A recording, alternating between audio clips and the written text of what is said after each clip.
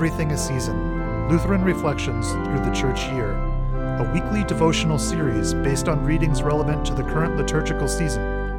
You can watch this series live on our YouTube page every Wednesday at 7 p.m. Eastern Time. Thanks for tuning in, and now on to this week's discussion. Welcome. We begin in the name of the Father, and of the Son, and of the Holy Spirit. Amen. Amen. Hello, everyone, and welcome to Everything is Season, Lutheran Reflections Through the Church Year. My name is William Green, and as always, I'm joined by Pastor Brian King. Pastor, how are you tonight? Good. We are just at the close of a fantastic, beautiful spring day. Oh, good. Good to hear. Feels like summer down here. Yeah, we're at 60 degrees today, 15 Fahrenheit. 15 centigrade, 60 Fahrenheit. That sounds wonderful. And you're in the 80s, are you? We were at 90 today. Oh, no, I'll take my day. Yeah, I would too, to be honest. First time in 5 months, but exactly. Yeah, it's good. It's okay. Well, we're back for another Lenten devotion, again, continuing our series on the Passion narrative from the Pastor's Agenda, or this LSB service book, whatever it's called. Whatever it's called. The it's the agenda, we can call it that. But it's interesting, the word Lent comes from an Old English word lengthen, as in lengthen. The days get longer during Lent. And so it's appropriate that as we progress through Lent, that the days get longer, the weather gets nicer. We're heading towards the hopeful time. And Luther said, with every newly burst leaf, we have the promise of the resurrection. Right? So. It is kind of cool that our liturgical calendar follows the season in that way. We're getting ready for spring and at the same time getting ready for Easter. And it's always nice when, kind of what's happening outside syncs up with what's happening inside the church. Yeah, it's new lifetime. Right. It's rebirth, it's regeneration, it's resurrection, it's all those wonderful things. And God reminds us through nature that he's in control of our lives, and he continues to give life, and in him we move and breathe and have our being. And so it's good to be reminded of that. Exactly. So we're continuing our narrative from where we left off last time, which was Jesus went on trial in front of the Sanhedrin. And in tonight's reading, there's a second trial, this time in front of the civil authorities, not the religious authorities, in the Praetorium. So should we go with that then? Let's begin. Yep. Okay. So the Praetorium, which now that word itself, it basically means the headquarters of the general, or it's used in a variety of ways in the classical world. But the idea of it is that it's the headquarters of the person who's in charge, right? Okay. That's the idea. It's just a strange word. It's another one of those Bible words we just don't use much in everyday life. Right. Yeah. Right. When they had bound Jesus, they led him from Caiaphas to the hall of judgment and gave him over to Pontius Pilate, the governor. It was early. They themselves did not go into the judgment hall, so that they might not be defiled, but might eat the Passover. Pilate then went out to them and said, "What charge do you bring against this man?" They answered and said to him, "If he were not a criminal, we would not have handed him over to you." Then Pilate said to him, "Take him then and judge him according to your law." The Jews said to him, "It is not lawful for us to put any man to death." So the word of Jesus was fulfilled, signifying by what death he should die. The charges they brought against him were, "We found this fellow perverting the nation and forbidding us to pay taxes to Caesar, and saying that he himself is Christ, a king." Then Pilate entered into the judgment hall again and called Jesus and said to him, "Are you the king of the Jews?" Jesus answered him, "Do you say this for yourself, or did others say it to you about me?" Pilate answered, "Do you take me for a Jew? Your own nation and the chief priests have given you over to me. What have you done?" Jesus answered, "My kingdom is not of this world. If my kingdom were of this world, then my servants would have fought that I should not be given over to the Jews. But now my kingdom is not of this world." Pilate therefore said to him, "Are you a king then?" Jesus answered, "You say rightly that I am a king. I was born and I came into the world that I should bear witness to the truth. Everyone that is of the truth hears my voice." Pilate said to him, "What is truth?" After he had said this, he went out again to the Jews and said to them, I find no fault in this man." The chief priests kept laying one charge after another against him, but he answered not a word. Pilate questioned him again, saying, "Do you answer nothing? See how many charges they lay against you." Jesus answered him not a word. Pilate was utterly amazed. He said to the chief priests and the crowd, "I find no case against this man." They pressed their charges more vehemently. "He stirs up the people, teaching throughout all Judea, beginning from Galilee to this place." When Pilate heard of Galilee, he asked whether the man was a Galilean. When he learned that he belonged in Herod's jurisdiction, he sent him on to Herod, who was also in Jerusalem for those days. When Herod saw Jesus, he was delighted, for he had long wished to see him because of what he had heard of him, and he hoped to see him do a miracle. He questioned Jesus repeatedly, but he gave him no answer. The chief priests and scribes stood there and vehemently accused him. Herod and his soldiers mocked him. They put a splendid robe on him and sent him back to Pilate. Herod and Pilate became friends with each other that same day, for before this they had been at enmity with each other. And there's another biblical word that we don't use much in normal speech, is enmity. There was bitterness or strife or anger between the two of them until this event took place. Would you like to continue reading, Will? Sure, I'd be happy to. Thank you. Then Pilate called together the chief priests and the rulers and the people, and said to them, "You have brought this man before me as one subverting the people. See now, I have examined him before you and have found nothing in this man guilty of any of your charges against him. And neither did Herod, for he sent him back to us. Mark this, he has done nothing worthy of death. I will have him punished and release him." Now at the feast it was the governor's custom to release to the crowd any one prisoner whom they asked for. They had then a notorious prisoner named Barabbas. He was in prison with the rebels who had committed murder during the insurrection in the city. Pilate knew that it was out of malice that the chief priests handed Jesus over. Therefore he said to them, "Do you want me to release for you Barabbas or Jesus, who is called Christ?" The chief priests and elders persuaded the crowd to ask for Barabbas and destroy Jesus. Pilate asked them again, "Which of the two do you want me to release for you?" And they cried out all together, saying, "Away with this man, and release for us Barabbas." While Pilate was sitting in the judgment seat, his wife sent him a message, "Do not have anything to do with that man. I have suffered much over him today in a dream." Again Pilate addressed them, for he wished to release Jesus. He said to them, "What shall I do then with Jesus, who is called Christ? What shall I do with him whom you call the King of the Jews?" They all cried out, "Crucify him." Pilate said to them, "Why? What evil has he done? I have found no guilt worthy of death in him. I will therefore punish him and let him go." They cried out all the louder, "Crucify him! Crucify him!" Then Pilate took Jesus and had him flogged. The soldiers of the governor led him away into the praetorium.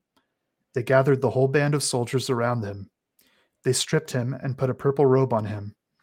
When they had woven a crown of thorns, they put it on his head and a reed in his right hand, and they knelt before him and mocked him, saying, "Hail, King of the Jews!" They spat on him and took the reed and struck him on the head. They knelt down and did him homage.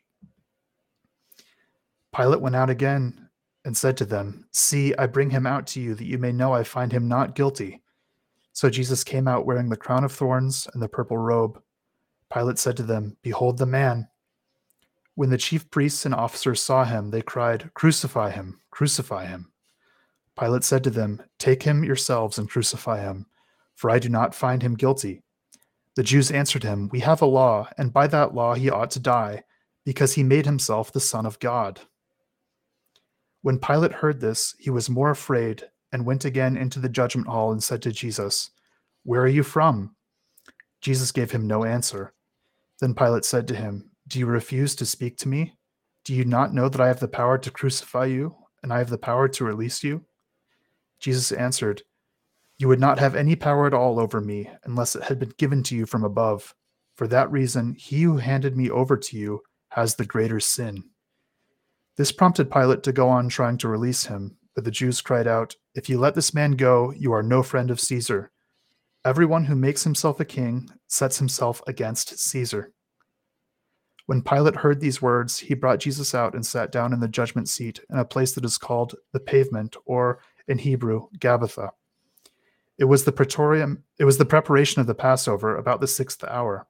He said to the Jews, "Behold your king." They cried out, "Away with him! Away with him! Crucify him!" Pilate said unto them, "Shall I crucify your king?" The chief priests answered, "We have no king but Caesar." When Pilate saw that he was getting nowhere, but rather a riot was underway, he took water and washed his hands before the crowd, saying, "I am innocent of the blood of this man. See to it yourselves." Then all the people responded, "His blood be on us and on our children." Then Pilate, wishing to satisfy the crowd, gave sentence that it should be as they demanded. He released to them Barabbas, for whom they asked, the man who had been thrown into prison for insurrection and murder. He had Jesus flogged and then gave him over to their will to be crucified. The soldiers mocked him, stripped him of the purple robe, put his own clothes on him, and led him out to crucify him. Wow. Okay. Thank you very much. So a lot going on there. Yeah. Perhaps let's contextualize this with the reading that we had last week. So we have two distinct trials of Jesus happening here.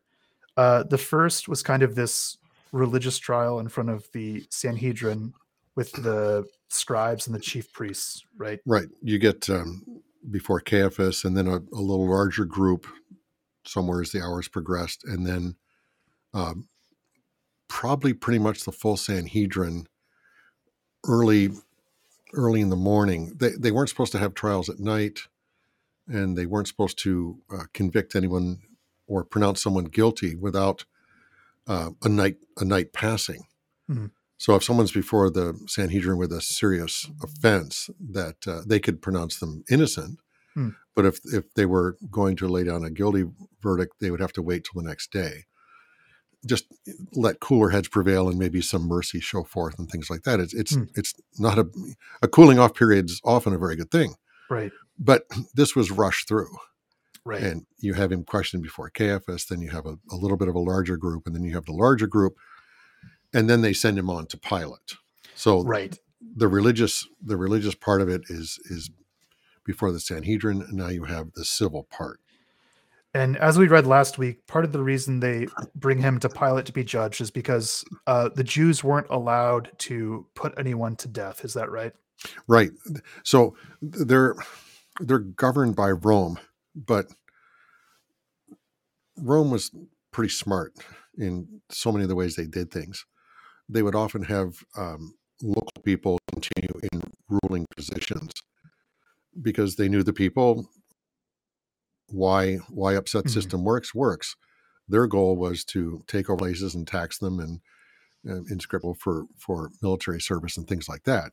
So you have local rulers still in place. So you have local laws still in place. And in the case of our now New Testament, Old Testament believers, but now in the New Testament, that they were allowed to enact and enforce certain laws on the citizenry, but there was a limit. They couldn't execute someone. Right. And you kind of see that symbiotic relationship play out in this reading. It's obvious that Pilate was mindful of the pressure and wanted to do what the Jews ultimately wanted him to do. It was obvious that he was being pressured into that by their influence. But also, it's obvious that the Jewish people were kind of giving Caesar his due, right? Even saying, "We have no king but Caesar." And yes. So it's obvious that kind of two-way relationship is going on there. They're using each other. Right. Yeah. It's sad. And there's a victim in the midst of this, namely Jesus. Right. Yeah. And there's another interesting relationship here. And so a lot is happening on this morning because the Jews bring Jesus to Pilate, and then Pilate sends Jesus to Herod, and then Herod sends him back, right? Yes, and Herod, of course, was that client king, the tetrarch, who did rule over Galilee. So Jesus does fall under his governmental purview, if you want to say that. Right. Herod's disappointed, and of course, then he sends him back to Pilate. Right. One thing I found kind of interesting between these two trials is the accusations against Jesus seem to change a bit from the religious trial to the civil trial. So in the religious trial, they were about, Jesus claiming to be the Son of God, and blasphemy, and then they bring him to Pilate, and suddenly it's these civil charges. He's trying to stir the people up against the government. I think one of the gospel accounts, one of the accusations listed is that he was telling people not to pay taxes, which of course we know that's not true, because elsewhere, Jesus says, render to Caesar what Caesar's. But you have this interesting shift in the accusations that are leveled against Jesus between these two trials. Right. And, one of the accusations was, well, this man said he would destroy this temple and raise it in 3 days, type of thing. So they were accusing him of being against the temple, Mhm. as it were. They were accusing him of claiming to be the Son of God, the Messiah. And so these are just religious problems. Right. Okay. Right. But you're right. By the time they get to Pilate, oh, he's perverting the nation, whatever that means. Mhm. And he's claiming to be a king, and he's telling us not to pay taxes, which, as you said, Jesus didn't say.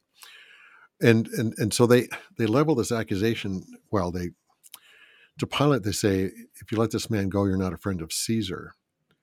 And actually, that was so. Pilate was ruling from about 26 to 36. Then he gets called back not long after this execution of Jesus. But there was actually sort of a status of being a friend of Caesar. So they were actually striking a chord, and they were threatening him, Right. basically by saying, if you don't do what we want, we're gonna tattle on you, Right. Right. and tell Caesar that you're letting another king rule in this land. Right. So that you're not a friend of Caesar threat, that was real. Right. And yeah, let's kind of focus on that accusation that you just mentioned, that Jesus is trying to set himself up as a king. So, as we just read, Jesus doesn't deny he's a king in front of Pilate. He affirms it. So this kind of gets us into the discussion of the kingship of Christ and what that means. In this setting, it's clear that Jesus wasn't trying to set up an earthly kingdom during his incarnation, during his ministry. My kingdom is not from this earth. Right, exactly. And there were several instances where he could have. There were some times when his followers were almost demanding to set himself up as a king, right? We have a few instances in the Gospels where Christ's zealous followers demand that he kind of set himself up as a ruler and correct some of the evils that are going on in the land at the time. Well, yeah, and we even brushed on Peter not wanting him to be killed. Right. That Peter probably had this expectation that the Messiah would. And of course, the white horse theory, the Messiah comes, kicks the Romans out of their land, everything's fine after that. So a lot of the people, and we see a bit of this, even on Palm Sunday, Hosanna to the King and all that. So well, let's be honest. Who wants to be ruled by a foreign power? Mm-hmm. And Pilate had made a few mistakes when he came in. He set up some images of Caesar and things like that, which of course these were like to our Jewish friends. These were blasphemous images, mm-hmm. and so he had alienated himself from them. So of course the people there didn't want to be ruled by a foreign power that didn't totally respect or get their religion. And even without that aspect, who wants to be ruled by a foreign power? Right. Yeah. Right. So of course you want the Messiah to fix that. That's their big burning issue. Right. The Romans. Yeah. And it's kind of interesting. We see kind of something similar happening in the modern church, right? Where some churches become so focused on fixing our current social woes to the neglect of the preaching of the gospel. We see that in a number of different church bodies across the US and Canada. It's not a new problem, so to speak.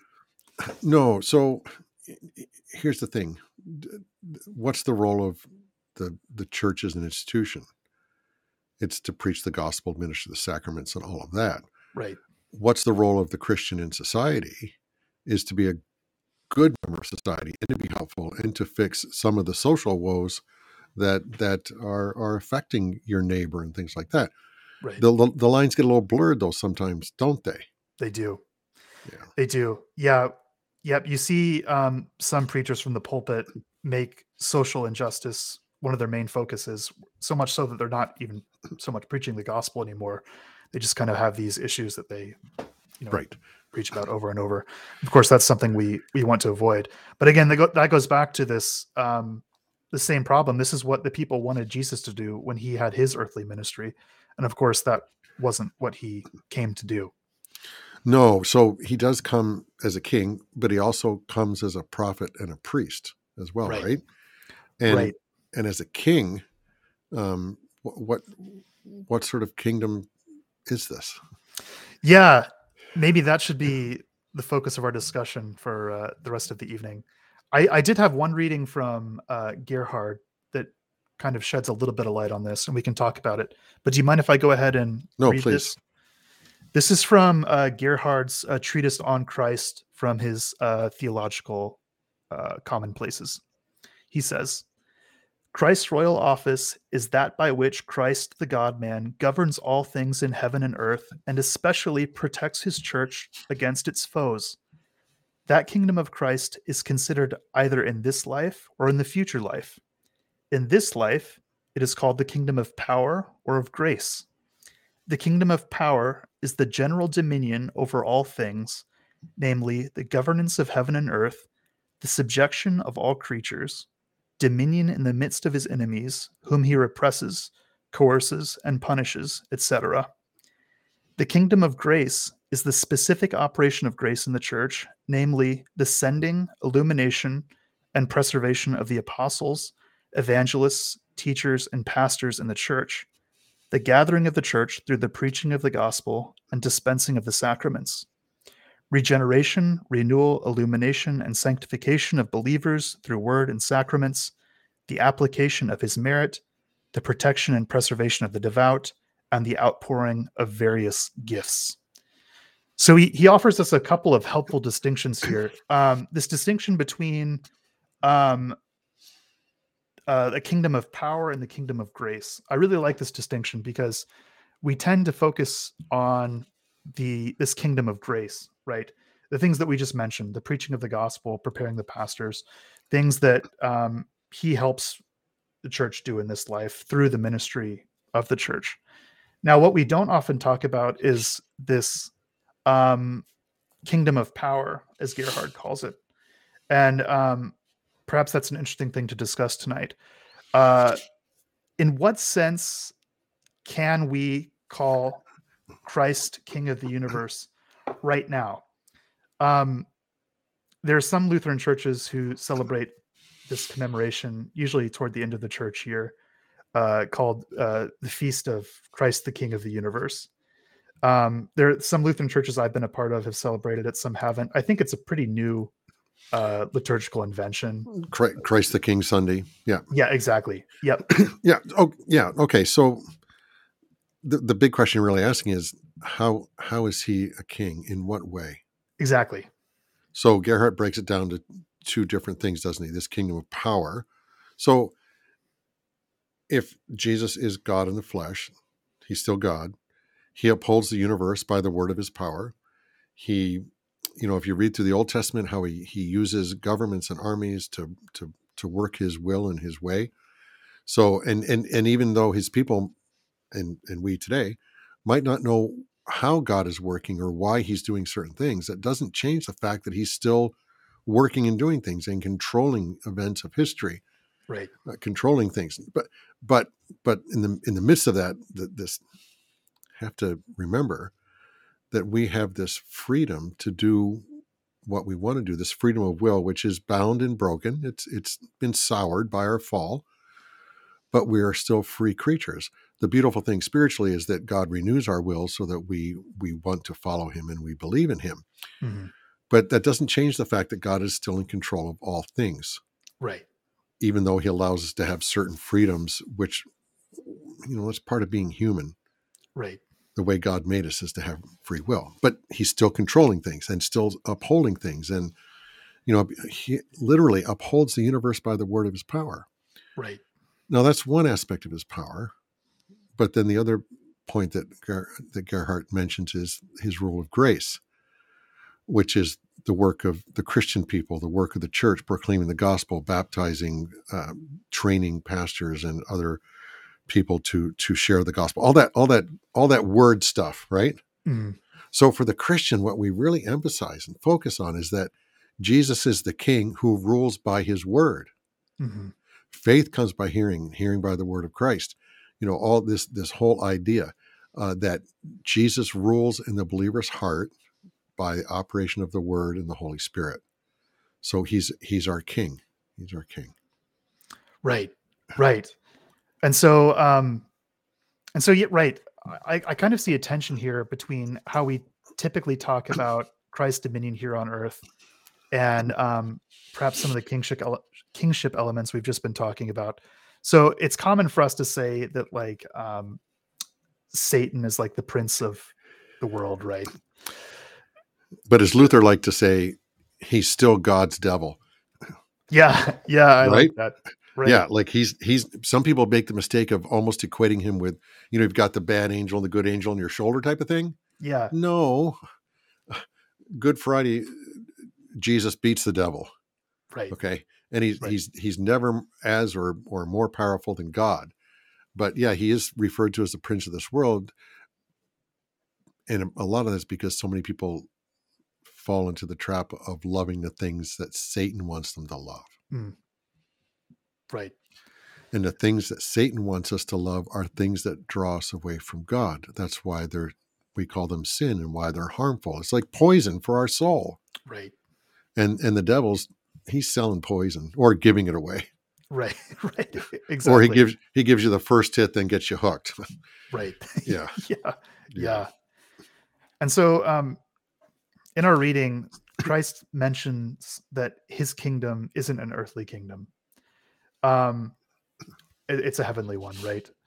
But I think there's a danger of us understanding that to mean that Christ has no dominion over the earthly world. That's one way this can be construed. And one thing that came to mind as we were preparing for this, during one of the Christmas services my family often attends around Christmas time, they sing the Hallelujah chorus from Handel's Messiah. And there's the line in there where they say, the kingdom of this world has become the kingdom of our God and of his Christ. And you mentioned that that's actually a quote from Revelation, yes. right? Yeah. So it's interesting that we sing that at Christmas time, because I think it's common to picture the beginning of Christ's earthly reign as the incarnation. Like that's the time that it started and kind of continues even to today. Right, because he comes as the king. Mm-hmm. So when he rules in the believer's heart, he's the king of me. He's the king of my heart. And I think it's okay to sing it during Christmas time, to think about the infant baby Jesus, who is king of all, Mm-hmm. king of you, king of me. Where now in Revelation, though, that's sort of the fulfillment, the realization of his kingdom when, at the last days, right? The last day, the last time. Right. Where then the kingdom of this world is God's, because we get the new heaven and new earth. We get the final judgment. We get the resolution to all these problems. And then his kingship is something that we can see and experience in a different way than the way in which we see and experience it now. Right. But what changes? Well, for us, not much, right? No, for the Christian, right? What do you think? What do you think of that for the Christian? For the Christian, yeah, nothing really.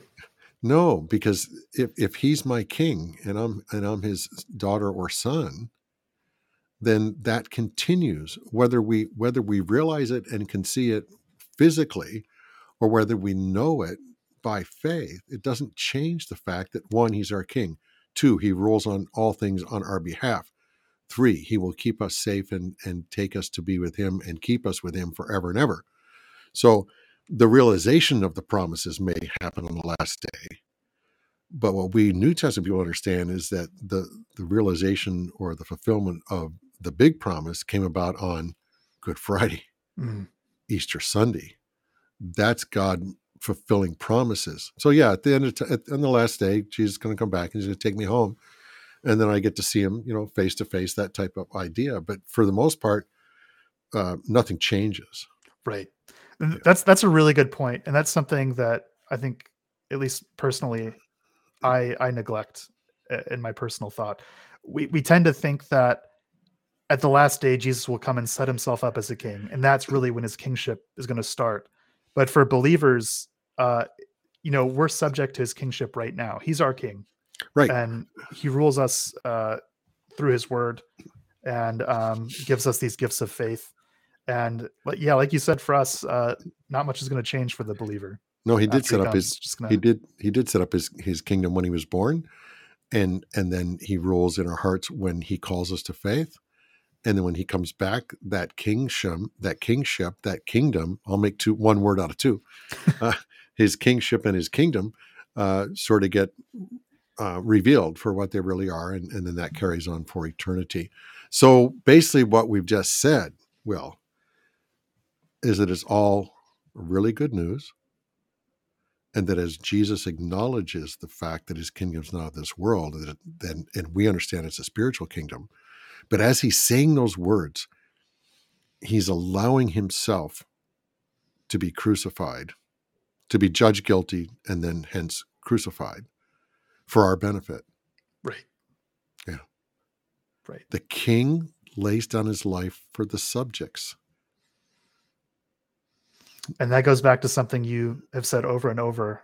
All authority in Scripture is for the benefit of those being governed, right? And not for the one who holds the power, right? Right. And here Jesus is the king of all. And he uses that power and authority to bleed and die. Because as God bleeding and dying, and as the perfect sinless man bleeding and dying, it's beneficial for all people of all time. Right. That's beautiful. It is. Okay. It is. And so, yeah, it's kind of an odd time in the church calendar to reflect on the kingship of Christ, but those themes really do present themselves in what we just read. And not only Christ asserting himself as king in front of Pilate, but it's also interesting that Christ also said that he kind of acknowledged Pilate's earthly authority, but said, you wouldn't have this unless it came from above too. Right. That's kind of the other thing going on here. And that goes back to what Gerhard said about, this kingdom of power and grace. We in the church understand that God maintains order in the world for the benefit of his church. And here, Jesus is allowing Pilate to govern in a certain way for the benefit of his church. Right. Where we would think, well, just strike him dead, Jesus. Right? And stop that. But here God is always committed and dedicated to the well-being of his children. And so he does rule all things. And he orchestrated that moment to happen with the Pharisees and Sadducees, with Caiaphas and Annas, with the Sanhedrin, with Pilate, and with Herod. I mean, so yeah, God continues to work. Indeed. Okay, yeah, interesting, because here he ends up, as we said, he's before the religious leaders. They make certain accusations about his claim to the Messiah, statements about the temple. But when they drag him before the civil authorities, they change the accusations to get Pilate to start thinking, oh, this guy's bad. He subverts the nation. He tells us not to pay taxes. He makes himself out to be a king. So here they're working, depending on the situation, they're accusing him in a certain way, that before the court about religious things, before the civil authority about civil things, because they want him dead. Mm-hmm. And hence this idea of, well, you try him. Well, we can't. Then they finally own up to the fact, well, we did, which they hadn't told him, because Pilate says, you try him. They didn't admit that they had. Right. Because their goal was not to try him, but to execute him. Right. I mean, they didn't want a fair trial. They wanted an execution. Yeah. So they were trying to play Pilate a bit. And he saw through it to a degree. You try him, probably understanding that at some level that they already had, and knowing why they had brought him there. Right. To execute Jesus. Yeah. And through all this, we see men's evil plans ultimately worked out for good. And of course, Christ is allowing all this to happen. He knows what's happening and ultimately works it for our good. Yeah, all things work together for good for those who believe, for those who are the called according to his purpose. Indeed. Romans 8, verse 28. But what ends up being this horrendous mistrial of justice and a tragic end to Jesus' earthly life, just for a couple days there, of course, is of the greatest benefit for us. Right. Indeed. Okay. All right. Well, if you don't have anything else, Pastor, I have a collect from the For All the Saints breviary. And this is actually for the Sunday of Christ the King, but it's appropriate given what we discussed tonight. Right. And I asked you, we have a Christ the King Sunday. Do we have a Christ the Prophet Sunday? Right. Or that's true. Or a Christ the Priest Sunday. Yeah, I know we've emphasized these three offices of Christ earlier in our devotions, but it's true. Christ the King is the one that's emphasized in the church calendar. We don't have these other two. No, maybe we should start our own church calendar and insert them. Yeah. But they're really tied together in a way, though, aren't they? Because the king rules through his word. Right. So the king operates as the prophet, and the message is all about his priestly function. Mm-hmm. Okay. So that's a good point. They're intertwined and they're important. Okay. Yeah. Okay. Yeah. You have a collect? I do. Okay. All right. Almighty and merciful God, you break the power of evil and make all things new in your Son, Jesus Christ, the King of the universe. May all in heaven and earth acclaim your glory and never cease to praise you. We ask this through your Lord Jesus Christ, your Son, who lives and reigns with you in the Holy Spirit, one God, forever and ever. Amen.